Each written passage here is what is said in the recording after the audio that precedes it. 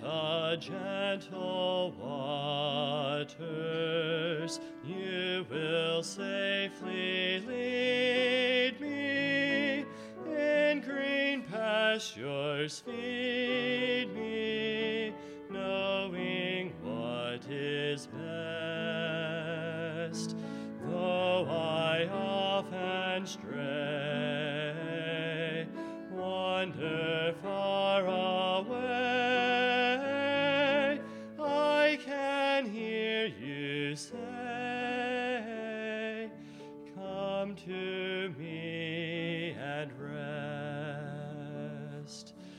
There's no need to fear when the shepherd's near, when your voice I hear, I find comfort sure, free from all alarm, sheltered from all harm, safely in your arms,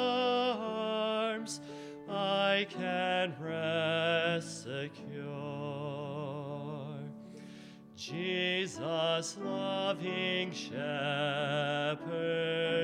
you'll forsake me never, in your flock forever,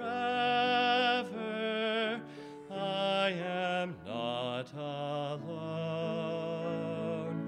Though the darkness hide me, you are close beside me.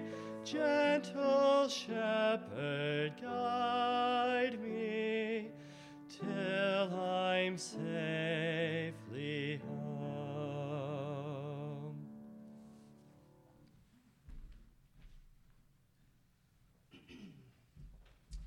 Amen. Let's go and open our Bibles to Revelation chapter number 2. Revelation chapter number 2.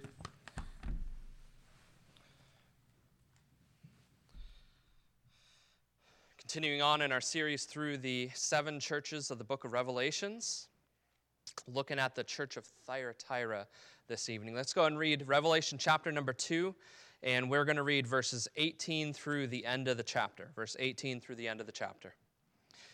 And unto the angel of the church in Thyatira write, These things saith the Son of God, who hath his eyes like unto a flame of fire, and his feet like fine brass. I know thy works, and charity, and service, and faith, and thy patience, and thy works, and the last to be more than the first. Notwithstanding, I have a few things against thee, because thou sufferest that woman Jezebel, which calleth herself a prophetess, to teach and to seduce my servants, to commit fornication, and to eat things sacrificed unto idols. And I gave her space to repent of her fornication, and she repented not. Behold, I will cast her into a bed, and them that commit adultery with her into great tribulation, except they repent of their deeds. And I will kill her children with death, and all the churches shall know that I am he which searcheth the reins and hearts. And I will give unto every one of you according to your works. But unto you I say, and unto the rest in Thyatira, as many as have not this doctrine, which have not known the depths of Satan, as they speak, I will put upon you none other burden, but that which ye have already hold fast until I come. And he that overcometh and keepeth my works unto the end, to him will I give power over the nations, and he shall rule them with a rod of iron, and as the vessels of a potter shall they be broken to shivers, even as I received of my Father. And I will give him the morning star. He that hath an ear, let him hear what the Spirit saith unto the churches. Let's open up in a word of prayer. Father, I thank you for the challenge that you've given to these churches. Father, this isn't a word to the lost. It isn't a word to the Old Testament saints, but it's a word to an actual church, an actual group of people who actually existed. And Lord, these things are a caution to us, and I just pray that you will help us to see exactly what you're trying to say and what you're trying to warn us away from in these verses today. We love you, Lord, in Jesus' name, amen. So, the title of my message tonight is are you too tolerant? Are you too tolerant? Okay. As of January 11th, 1991 edition of Christianity Today asked the following question: are you tolerant? And then in parentheses, should you be? Tolerance is generally viewed as a necessary social grace for the welfare of a well-functioning society.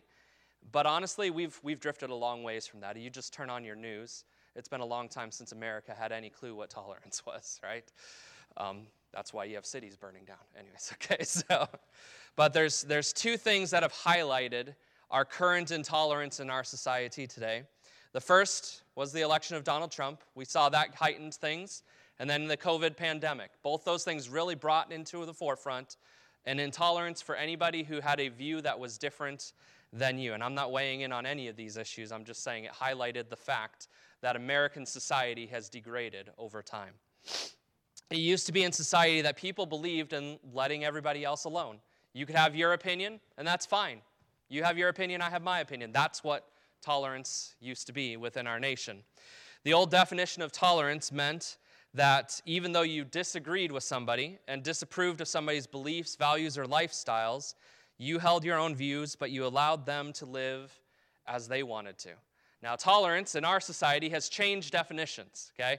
D.A. Carson has described the new tolerance in three different ways. It has three different characteristics. First of all, the new tolerance tends to insist that those who merely disagree with others, at least in several spheres, are intolerant, even if no coercive force is applied. So if you just disagree with me, you're the intolerant person. And we know that. We see that because Christianity is the bigoted, intolerant group.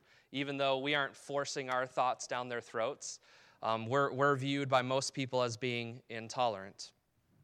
The second characteristic is that they tend to make that type of tolerance the supreme good.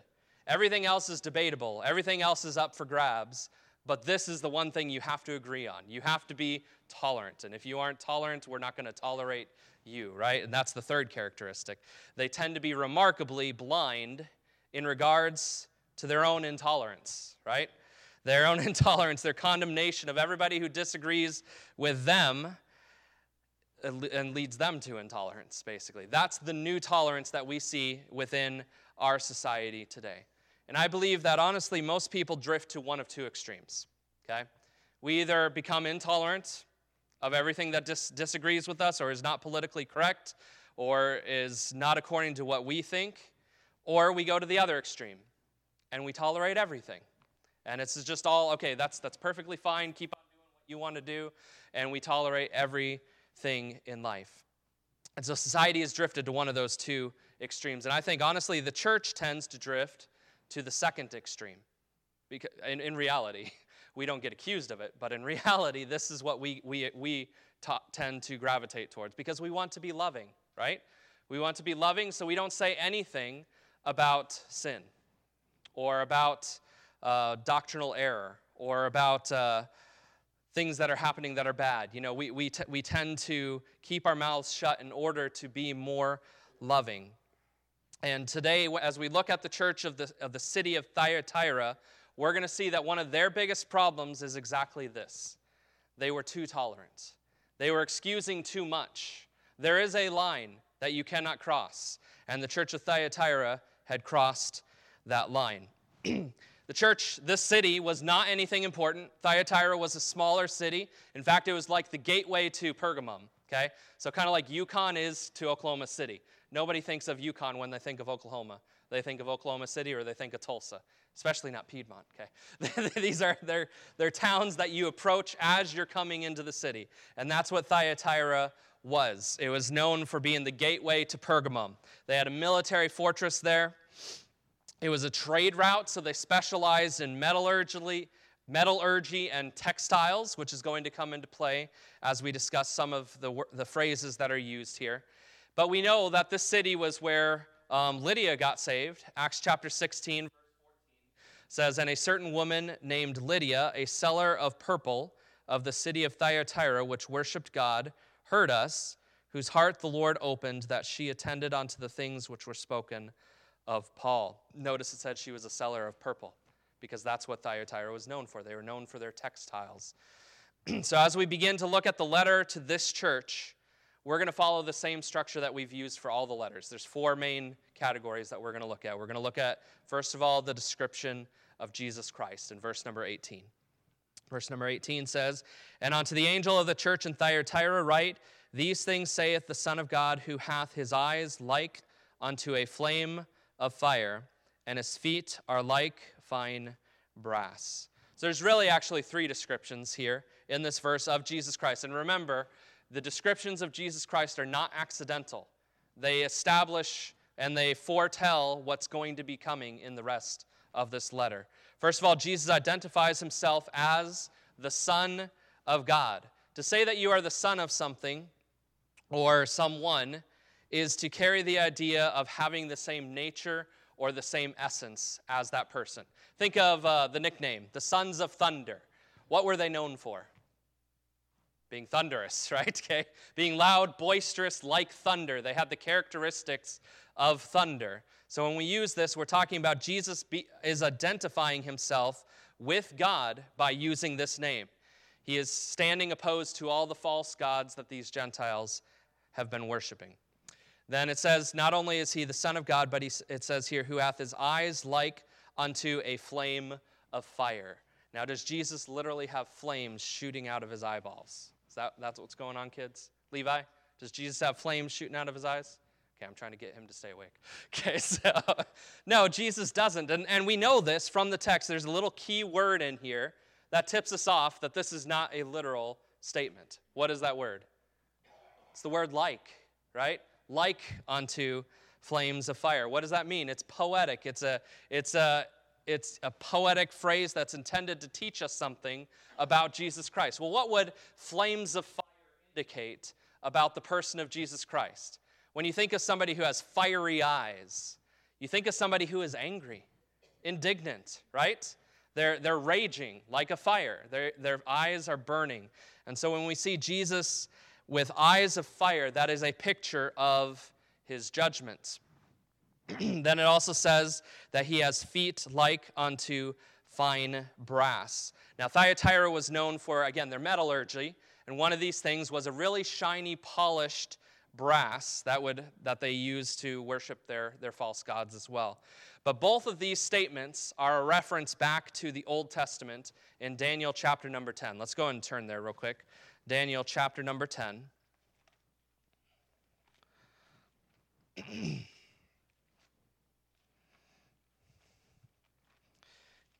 Find Ezekiel, and then it's right after Ezekiel. Daniel chapter number 10, and we're going to read verse number 6.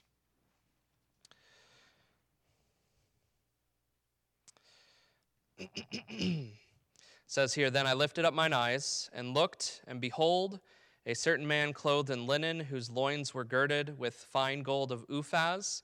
His body also was like beryl, and his face as the appearance of lightning, and his eyes as lamps of fire, and his arms and his feet like in color to polished brass, and the voice of his words like the voice of a multitude." This is a messianic passage right here, and it's referencing Jesus Christ. It's a figure of Jesus Christ. But the idea here is, again, he is coming in judgment. Just like the last church we looked at, Jesus is not coming alone to reward those who are good. He is coming in judgment against this church. And in fact, the fiery indignation, he is coming with anger because of the things that they have allowed to exist within their church. So first of all, that's the image of Jesus Christ. Secondly, we're going to look at the condition of the church found in verses 20 through 21. Key word here is notwithstanding. Sorry, go back, verse 19. I don't know how I skipped that. Verse 19. "And I know thy works and charity and service and faith and thy patience and thy works, and the last to be more than the first." Now, he starts off with the positive. Did any of you see a phrase that was repeated twice in that verse? Anybody? Is Jesus being redundant? Do you guys see it? The phrase, "thy works," is repeated twice. I'm going to explain that in the end, okay? So, first of all, though, Jesus is praising their works. They're busy about serving the Lord. And we've talked about this multiple times, how you can be a busy church and not be a sound, godly church.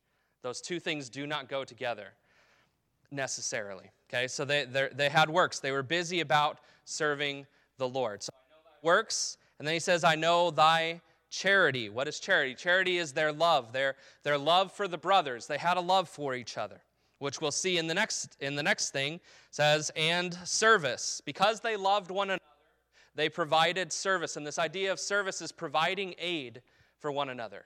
This is one of the things Mrs. Ridley spearheads in the church, and taking care of meals for people throughout the church. This is part of that ministry within the church. They provided aid for others who were in need. Then it says here, and faith. Okay, this is their trust in God that leads to them standing faithful, not denying the faith. And then patience. Patience is another word for endurance here. Again, they were enduring.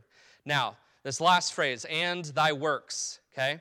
It is actually joined to the last phrase, and the last to be more than the first. Okay, he's saying that your latter works are more than your first works. That's literally what it's saying in the Greek in this phrase right here, okay? Now, what does that mean? It means this church is growing. This church is progressing spiritually. Their latter works are more than their first works. And this is how things should be, right? When you have a kid as a baby, how much can they do? They can eat and they can poop, okay? And they can burp, and they can scream. That's about it. Can they walk? Can they play basketball? No, they can't do any of those things. Can they eat a steak? Can they go fishing or sailing a boat? No, they can't do any of those things. As they grow, they can do more things, right? And that's natural. And so Jesus is emphasizing here that this church was growing. Their latter works were more than their first works. They were doing more now than they had done when they first got saved. And this is key, because you remember the church of Ephesus. Church of Ephesus was, they were good about their doctrine, but they had grown cold in their relationship with the Lord. They had stopped growing, in essence, right? This church is growing in holiness and service towards God. They're not stagnant like the church of Ephesus. They have not lost their first love. They are not told to rediscover their relationship with the Lord, because they are growing.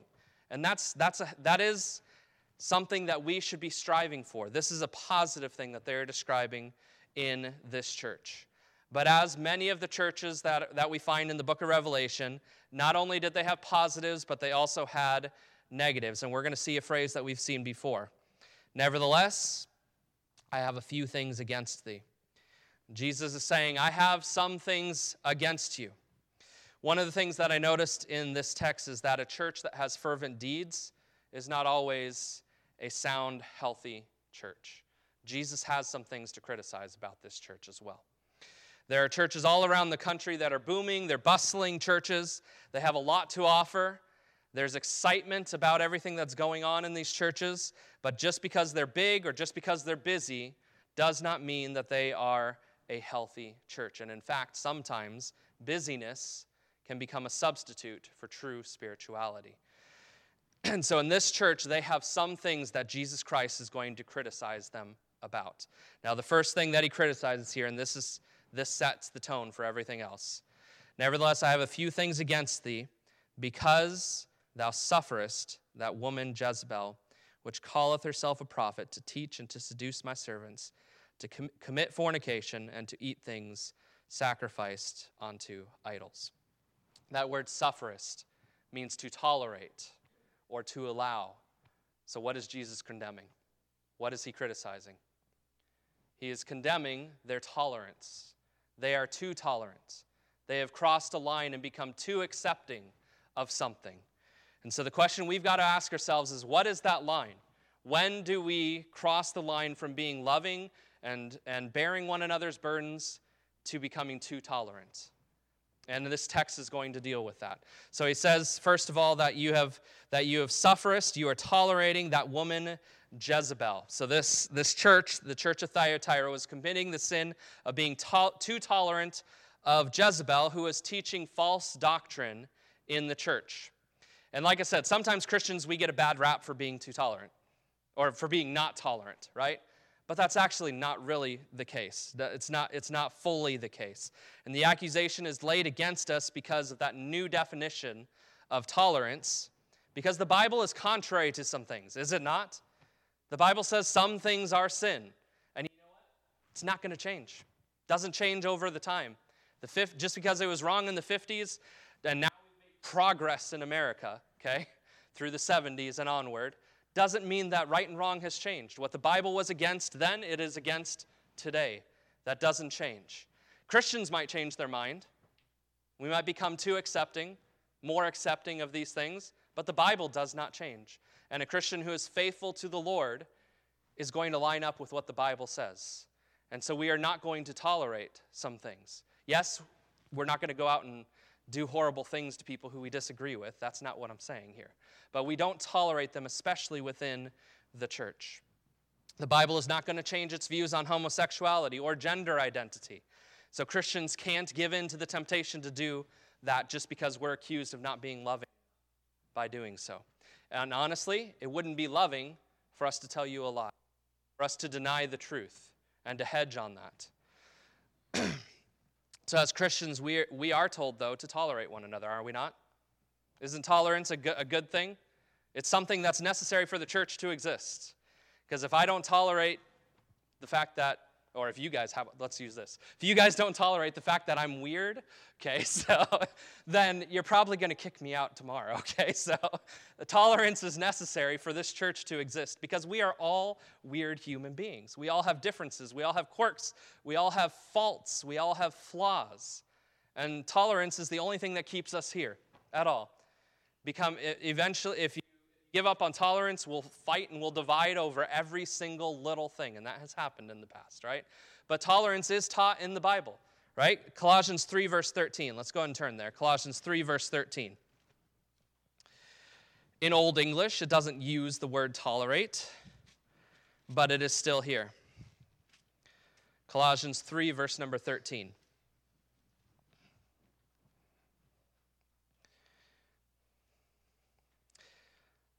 Says, forbearing one another and forgiving one another. If any man have a quarrel against any, even as Christ forgave you, so also do ye. That word forbearing literally means to put up with or to tolerate, right? So in the church, we're told, tolerate one another, put up with one another, bear with one another, okay? Ephesians 4, verse 2. Let's go and turn there, just a couple pages back. Ephesians 4, verse 2.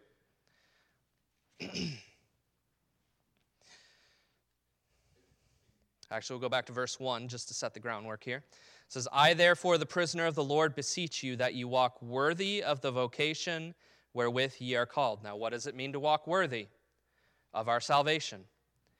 Verse 2, with all lowliness and meekness, with long-suffering, forbearing one another in love. So we are called to tolerate, to bear with brothers and sisters in Christ. This is an essential part of being a community of God. Hebrews 12, verse number 4 says, follow peace with all men and holiness, without which no man shall see the Lord. So this is extended not just to Christians, it's extended to all men. Romans 12, verse 18, if it be possible, as much as lieth in you, live peaceable with all men. We are to not just tolerate Christians, we are to try to be tolerant of and live peaceably with everybody else around us, all the unsaved people that are in our society as well. But Christians really, they don't suffer from lacking tolerance a lot of times. They suffer from an extreme position of being too tolerant, okay? They tend to be too tolerant. Think about this. Preachers are afraid to preach on sin because they will step on somebody's toes and they don't want to lose people. Pastor Carsey's, you've probably been here. I've been here. In the 6 months I've been here, I know at least one person who's left because I preached on sin. Okay, so it happens. And so there's a temptation as a preacher to just avoid that topic.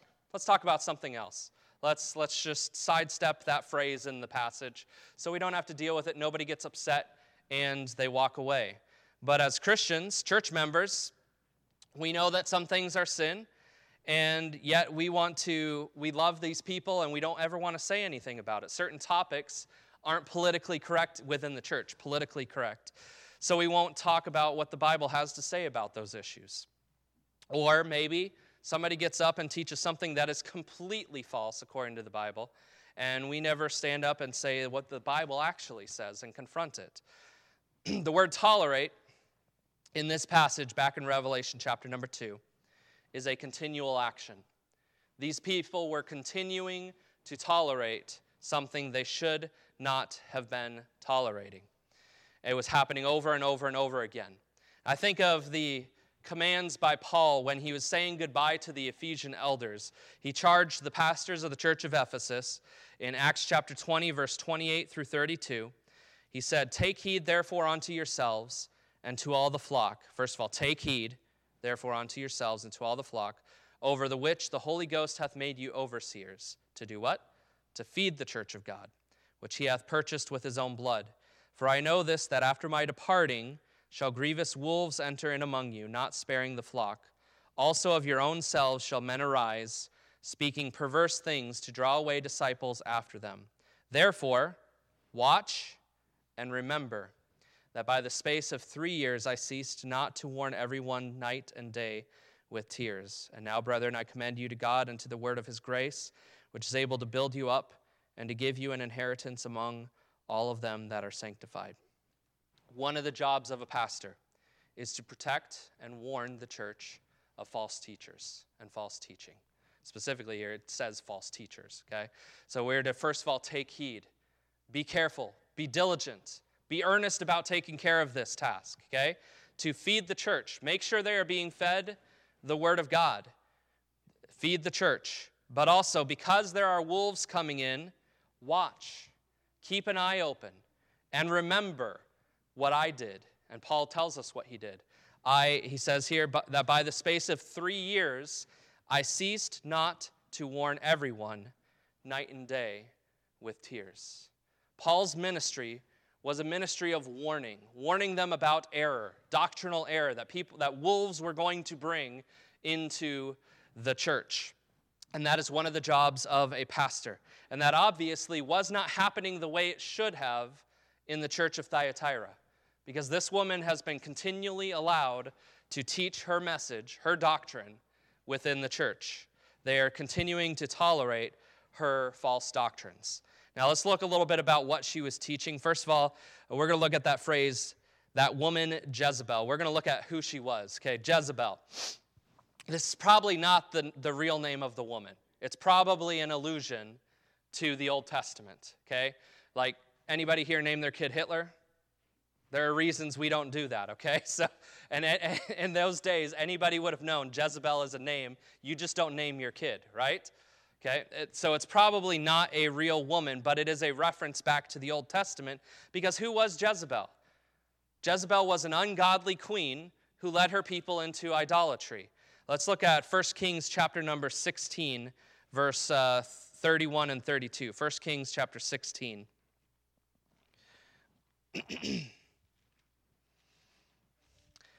I think Jesus uses this terminology because Jezebel and this woman were like two peas in a pod. They are the same. They are kindred spirits in a bad way. 1 Kings 16, verse 31 and 32. And it came to pass, as if it had been a light thing for him to walk in the sins of Jeroboam, the son of Nebat, that he took to wife Jezebel, the daughter of Ethbaal, king of the Zidonians, and went and served Baal and worshipped him. And he reared up an altar for Baal in the house of Baal, which he had built in Samaria. And as if you read the rest of the story, you'll see that Jezebel had a strong hand in the evil that her husband Ahab committed and leading the people into idolatry. When Elijah slew the prophets of Baal on Mount Carmel, who was it who came after him? It wasn't Ahab. It was Jezebel, because these were her priests. These were her men that she had put in the nation of Israel. And so Jezebel led the people into idolatry in rebellion against her Lord. And so the premise here is that Jesus is saying, this woman is like a Jezebel. She is leading my people into idolatry. just like Jezebel did. Then it says here, which calleth herself a prophetess. Okay, which calleth herself a prophetess. Now, obviously, she must have been some kind of an influential person, had a lot of charisma, a lot of personality, because people were listening to her. She was teaching them, and they liked what they heard. It says here that she calls herself a prophetess, so she was acting like a prophetess. There's a couple things you can notice about this. First of all, she was self-appointed. She was self-appointed. God did not make her a prophet. She calls herself a prophet. She put herself into this position. She desired the prestige and the following that all of this brought, and so she elevated herself. She was self-appointed. But also, it says here that she calleth herself a prophetess. Okay, again, she was self-appointed. But God says she was not, basically. That's the implication. She calls herself one, but that's not what I say about her. She is not a prophetess, okay? She put herself into that position. So this is Jezebel. She calls herself a prophetess, and then it says here, to teach and to seduce my servants, to commit fornication, and to eat things sacrificed unto idols. The text says that she was seducing the people of God. Seduce means to lead astray, to tempt, to draw them away from what they should be doing. So she was leading them out of the path of what God wanted them to do by her teaching. Now, what is this teaching, right? Not all teaching is good. Not all knowledge is good for us. You may not have thought about that, but not all knowledge is good for us. She's teaching them things that are opposed to what God has said. She says, verse 24, it says, But unto you I say, and unto the rest in Thyatira, as many as have not this doctrine, which have not known the depths of Satan as they speak, I will put upon you none other burden. So what is this doctrine that she was teaching? First of all, we've already talked about in previous messages the link here to Gnosticism. Okay, Gnosticism was a philosophical group of Christians who are trying, not really Christians, but false teachers, who are trying to entice Christians with a deeper, secret, hidden knowledge. Notice it says here, the depths of Satan. There is a deeper knowledge. She's trying to entice them with more knowledge, with more learning. We've seen, like I said, we've seen how that was a tactic of the Gnostics. And honestly, you can understand this as a Christian. We talked about this morning. Don't you want a deeper relationship with the Lord? Do you not want to know more about what God's word says? That's a natural part of being a Christian. It's also part of growth. It's part of growing in the Lord. And she's trying to draw them away with this. But notice it isn't the deeper things of God. It isn't a deeper relationship with him. It isn't that she isn't explaining the mysteries of the word of God to them. She is teaching them the deep things of whom? Of Satan. Things that are directly opposed to God's doctrine. And the implication here, just like every false teacher out there, if you want to know these deeper things, who do you have to come through? You have to come through me. I'm going to be the one to teach you these things. You can't study your Bible and find them out. You've got to come through me, the prophetess, if you're going to get these deeper things that I'm promising to you. And so she is acting as the gatekeeper for deeper truth. The doctrine that she taught encouraged the believers to do two things. First thing, and we looked at this already in the past, it encouraged them to commit fornication, whether physical or spiritual. I personally believe it is not beyond the possibility that this is physical fornication, because it's prevalent in our day and age today, even among those who say they are Christians. But at the very least, it is a spiritual fornication. It is adultery against their God. But then she also encourages them to eat things offered to idolatry. Now, this is where the culture of Thyatira comes back in. Similar to what we talked about with Pergamos, Thyatira was a city of industry, and the city was organized into many, many different trade guilds, which would have their meetings oftentimes in local temples, or would serve meat that was sacrificed and dedicated to certain gods of their industry. Okay, and they would also, after that was done, they would have vile, debauched entertainment. Okay, honestly, I could think of if you were taken by probably whatever company it is that you work for, except Jasco. Okay, so taken by a secular company and sent on a business trip to Las Vegas, there's probably a lot going on there that's similar to what was going on here. And they had debauched entertainment at the end of their meetings. And many Christians, just like in Pergamum, would have struggled with the decision to not participate in these situations. One ancient Christian named Tertullian wrote about the Christians who made their living in trades connected to pagan idolatry. He said, "A painter might find work in pagan temples, or a sculptor might be hired to make a statue of a pagan god. They would justify this by saying, 'This is my living, and I must live.' Tertullian replied, 'Vivere ergo habes,' or 'must you live?' Are we willing to take a stand against compromise in these types of situations that are morally wrong, to the extent that, yes, I might lose my job? That's what Tertullian is saying. Do you really need this job to live? Cannot God provide for you and take care of you? If this job is going to lead you into doing something that is morally wrong, why do you need this?" And that was the thrust of what she was trying to say is, you just compromise, just fit in, do these things, and it's all right. Okay. Now notice at the towards the end of verse number 22. No, verse 21. It says that I gave her space to repent of her fornication, and she repented not. So she was teaching these false doctrines. She's been given the opportunity to repent. Now, how did that happen? Honestly, we don't really know when she was given the opportunity to repent. Possibly, maybe John came and had warned her about this sin. Or maybe the elders of the church had warned her, but that's as far as they got in this process of church discipline, because that's what should have happened, right? And it says here that she does not repent. In fact, in the Greek, it's she will not repent. She is showing a desire, a willfulness against what the Lord has said. She refuses to repent.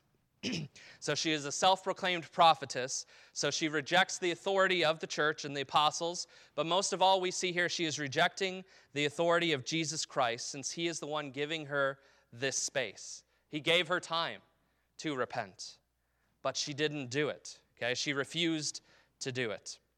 And I believe the implication here is Jesus giving her space to repent is Jesus sent somebody to warn her, established the beginning stages of church discipline, which we know the pattern for church discipline, Matthew 18, verse 15 through 20. Moreover, if thy brother shall trespass against thee, go and tell him his fault between thee and him alone. So first of all, you have a warning, a private warning. And if he shall hear thee, thou hast gained thy brother.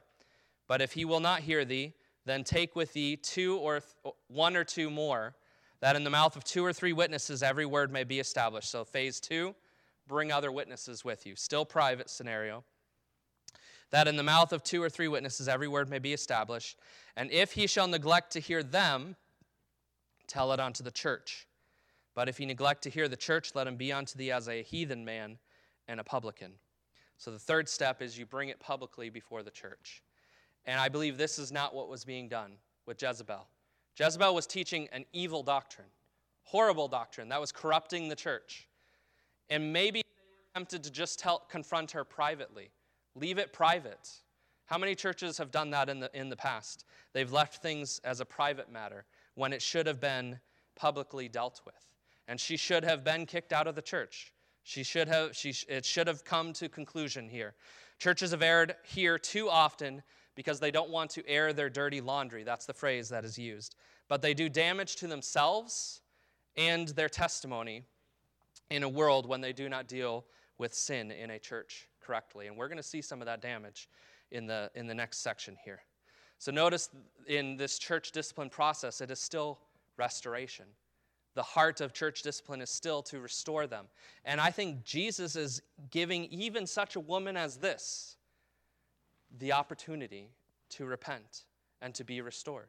He is extending that heart of restoration to her because he gave her the space to repent, but she chose not to. So the third thing we're going to look at is the consequences. If they do not deal with this, these are the consequences, verse 22 and 23. Because she will not repent, behold, I will cast her into a bed, and them that commit adultery with her into great tribulation, except they repent of their deeds. And I will kill her children with death, and all the churches shall know that I am he which searcheth the reins and hearts, and I will give unto every one of you according to your works. So first of all, we see that he promises to cast her into a bed. The word bed here could refer to one of four things: a sick bed, a sleeping mat, a regular bed, or a dining couch. Okay. Some have taken it to mean that Jezebel loves her dirty bed with all her lovers, so God is going to cast her into a sick bed. And the implication here is that there will be a physical consequence to her sin. And then her lovers, they are cast into great tribulation. I don't think this refers to the great tribulation. It just means great sorrow, great trial, great suffering, okay? So he's going to cast them into a bed. Then it says here he will kill her children. Now, this is not referring to physical children. This is her followers, her spiritual children. The people have adopted her doctrine. He will kill them. Children are spiritual children, her followers. So the word for death here could be physical death, or it could refer to a deadly disease, but both cases refer to a physical punishment. And this is not beyond what we've seen throughout the rest of Scripture. There comes a point in a person's life when they will not repent that God may take their life, or he may bring sickness. In fact, you remember the Lord's Supper, right? The Lord's Supper, at the end of the passage, it talks about those who eat unworthily. And what is the consequence for eating unworthily? Many sleep. Okay, that's a word for died. That's what they're talking about here. So God is promising a physical consequence to her sin that she has committed. And then in verse number 23 here, it says, and I will kill her children with death, and all the churches shall know. All the churches shall know. As I said, a lot of times churches so often try to cover up and hide the sin rather than deal with it. I've seen it over and over again. We hear it all the time on the news, when big churches especially try to keep these things secret. Sometimes they'll deal with it. They'll deal with it in private behind closed doors, okay? While the offender is chastened, but there is no change of status a lot of times, and no one knows what has happened. And that's not following church discipline in Matthew chapter 18. If you're bringing it before the church, it's not behind a closed door, okay? So they're not fully dealing with the sin as it ought to be dealt with. But the sin ultimately is being ignored. So when it gets out, what happens? The church's testimony is damaged. Okay? A lot of times churches will ship this guy off to such and such a ministry who committed this sin. He hasn't repented of it. We're just shipping him off because we don't want people to know about it. Now he's just going to do it over there, right? You're not protecting anybody. Or we want to be loving, so we don't talk about it. We correct him. We maybe quietly take him out of his position, but there's been no repentance. There's been no steps of restoration taken. And this is a lot of times how churches have dealt with sin in the past, and it is not right. Think about this. How much worse would it be for people to know that there was a pervert in the church, but the church dealt with it, versus for them to find out later there was a pervert in the church and you didn't deal with it? The fallout from the second situation is going to be greater than the first, right? We ought to take care of sin. We ought to deal with unrepentant sin within the church. And that is what God is confronting this church with, because they were tolerant. They allowed it to continue. The man is still sitting right there, or in this case, Jezebel is still sitting right there. We want to be loving. We want to maybe protect the reputation of the person. And yes, if he repents, steps of restoration can be taken and should be taken. But there should also be boundaries established and precautions taken, because the health and the physical safety of the church is still important. We can't just pretend like it all vanished away. God is in essence saying, I am going to blow the lid off of this thing, and all the churches will know that I know the hearts, and I will deal with sin. They have not dealt with sin. They have kept it quiet. But God says, all the churches shall know. They'll know their sin, but more importantly, he says here, all the churches shall know that I am he which searcheth the reins and hearts, and I will give unto every one of you according to your works. So God knows your actions. God knows the sin, but he is also going to send judgment. And so judgment sends shockwaves throughout the churches. Verse 24 through 29 is going to show us the reward for those who have not caved into this sin. Verse 24 through 29. But unto you I say, and unto the rest in Thyatira, as many as have not this doctrine, and which have not known the depths of Satan as they speak, I will put upon you none other burden. Okay? First of all, when he says, I will put upon you none other burden, he is not saying, ignore the situation. Don't worry about it. It's fine. I don't want to weigh you down. That's not what Jesus is saying. He's saying, I will put upon you no other burden. This is still the burden that you have to do, and what he's going to say in a second. You still have to do these things, but I'm not going to overburden you. Take care of these things, okay? He says here in verse 24, I will put upon you none other burden but that which ye already hold, that which ye have already, hold fast till I come. So take care of this and stay faithful. Hold fast until I come, till the day Jesus Christ returns again. Then he says, and he that overcometh and keepeth my works unto the end, to him will I give power over the nations. And he shall rule them with a rod of iron, as the vessels of a potter shall they be broken to shivers, even as I received of my Father. So he's promising a reward. If you hold fast, you take care of this, you hold fast, I'm going to promise you first of all, authority over the nations. You will have the right to rule. This is talked about in Daniel chapter 7, verses 9 through 14. Daniel 7, verses 9 through 14 says, I beheld till the thrones were cast down, and the Ancient of Days did sit, whose garment was white as snow, and the hair of his head like pure wool. His throne was like the fiery flame, and his wheels as burning fire. A fiery stream issued and came forth from before him.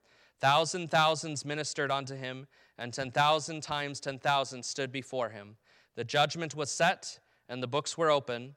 I beheld then because of the voice of the great words which the horn spake, and I beheld even till the beast was slain and his body destroyed and given to the burning flame. As concerning the rest of the beasts, they had their dominion taken away, yet their lives were prolonged for a season of time. And I saw in the night visions, and behold, one like the Son of Man came with the clouds of heaven, and came to the Ancient of Days, and they brought him near before him. And there was given him dominion and glory and a kingdom that all people and nations and languages should serve. So Jesus Christ is given power over the nations. And then in verse 18 of the same chapter, but the saints of the Most High shall take the kingdom and possess the kingdom forever, even forever and ever. And then verse 22 says, until the Ancient of Days came and judgment was given to the saints of the Most High, and the time came that the saints possessed the kingdom. This is part of what we have to look forward to, is ruling with Jesus Christ in the millennial kingdom. And Jesus even promised this in Matthew 19, verse 28, when he said, and Jesus said unto them, verily I say unto you that ye which have followed me, in the regeneration when the Son of Man shall sit in the throne of his glory, ye also shall sit upon 12 thrones, judging the 12 tribes of Israel. And this was talking primarily to the disciples, but the concept is there. The saints of God will reign and will rule with him. Verse 27 of our text is a reference back to Psalm chapter 2, verse number 9, which is a messianic psalm talking about the rule of the Messiah, breaking them with a rod of iron and dashing them in pieces like a potter's vessel. So the first reward, you will rule with me, okay? You will rule over the nations. The second reward, found in verse 28, and I will give him the morning star. Well, what is the morning star? Revelation chapter 22, verse 16. Let's turn there because we're in the same book. Revelation chapter 22, verse number 16.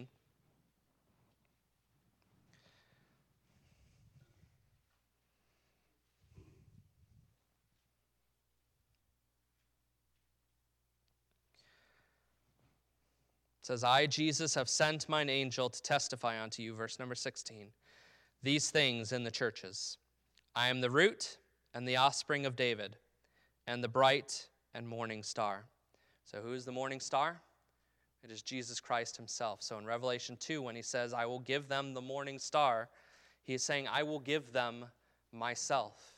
We talked about this a little bit this morning. Jesus has a desire to be with us. John 17, verse 24. He wants to be with us. He wants to have a relationship. And he has given himself to us. I think of the hymn, Always the Same. I am his, he is mine. Jesus knows my name. As a Christian, I have him. He is my reward. He is mine inheritance. I have Jesus Christ. And this is the promise that he is making to those who stand firm within this church. But now let's circle back to the conclusion here. The whole thrust is this. This was a church who had doctrinal error and had unrepentant moral sin in their midst. And they did not deal with it. They were tolerating it. That is the line that we cannot cross. We cannot allow doctrinal error, and I'm not talking about debatable topics, but I'm talking about doctrinal error, things that are clearly against God's truth, the truth of God's word.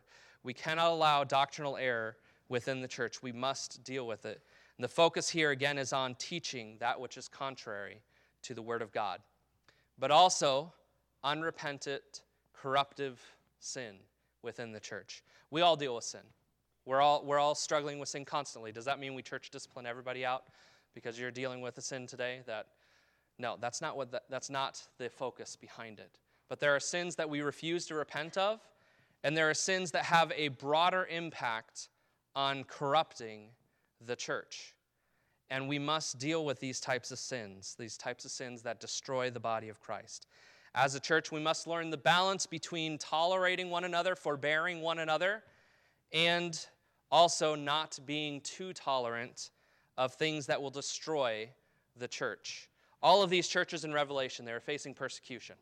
And you might think, persecution's the greatest threat that they face. Persecution's what will destroy these churches. It didn't. They actually thrive under persecution.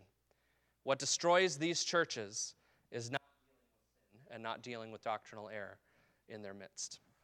And so the lesson from the church of Thyatira today is that there is a line, and we cannot cross it. We need to not be too tolerant of these types of things within the body of Christ. Let's go ahead and stand and bow our heads. We'll have a time of invitation tonight.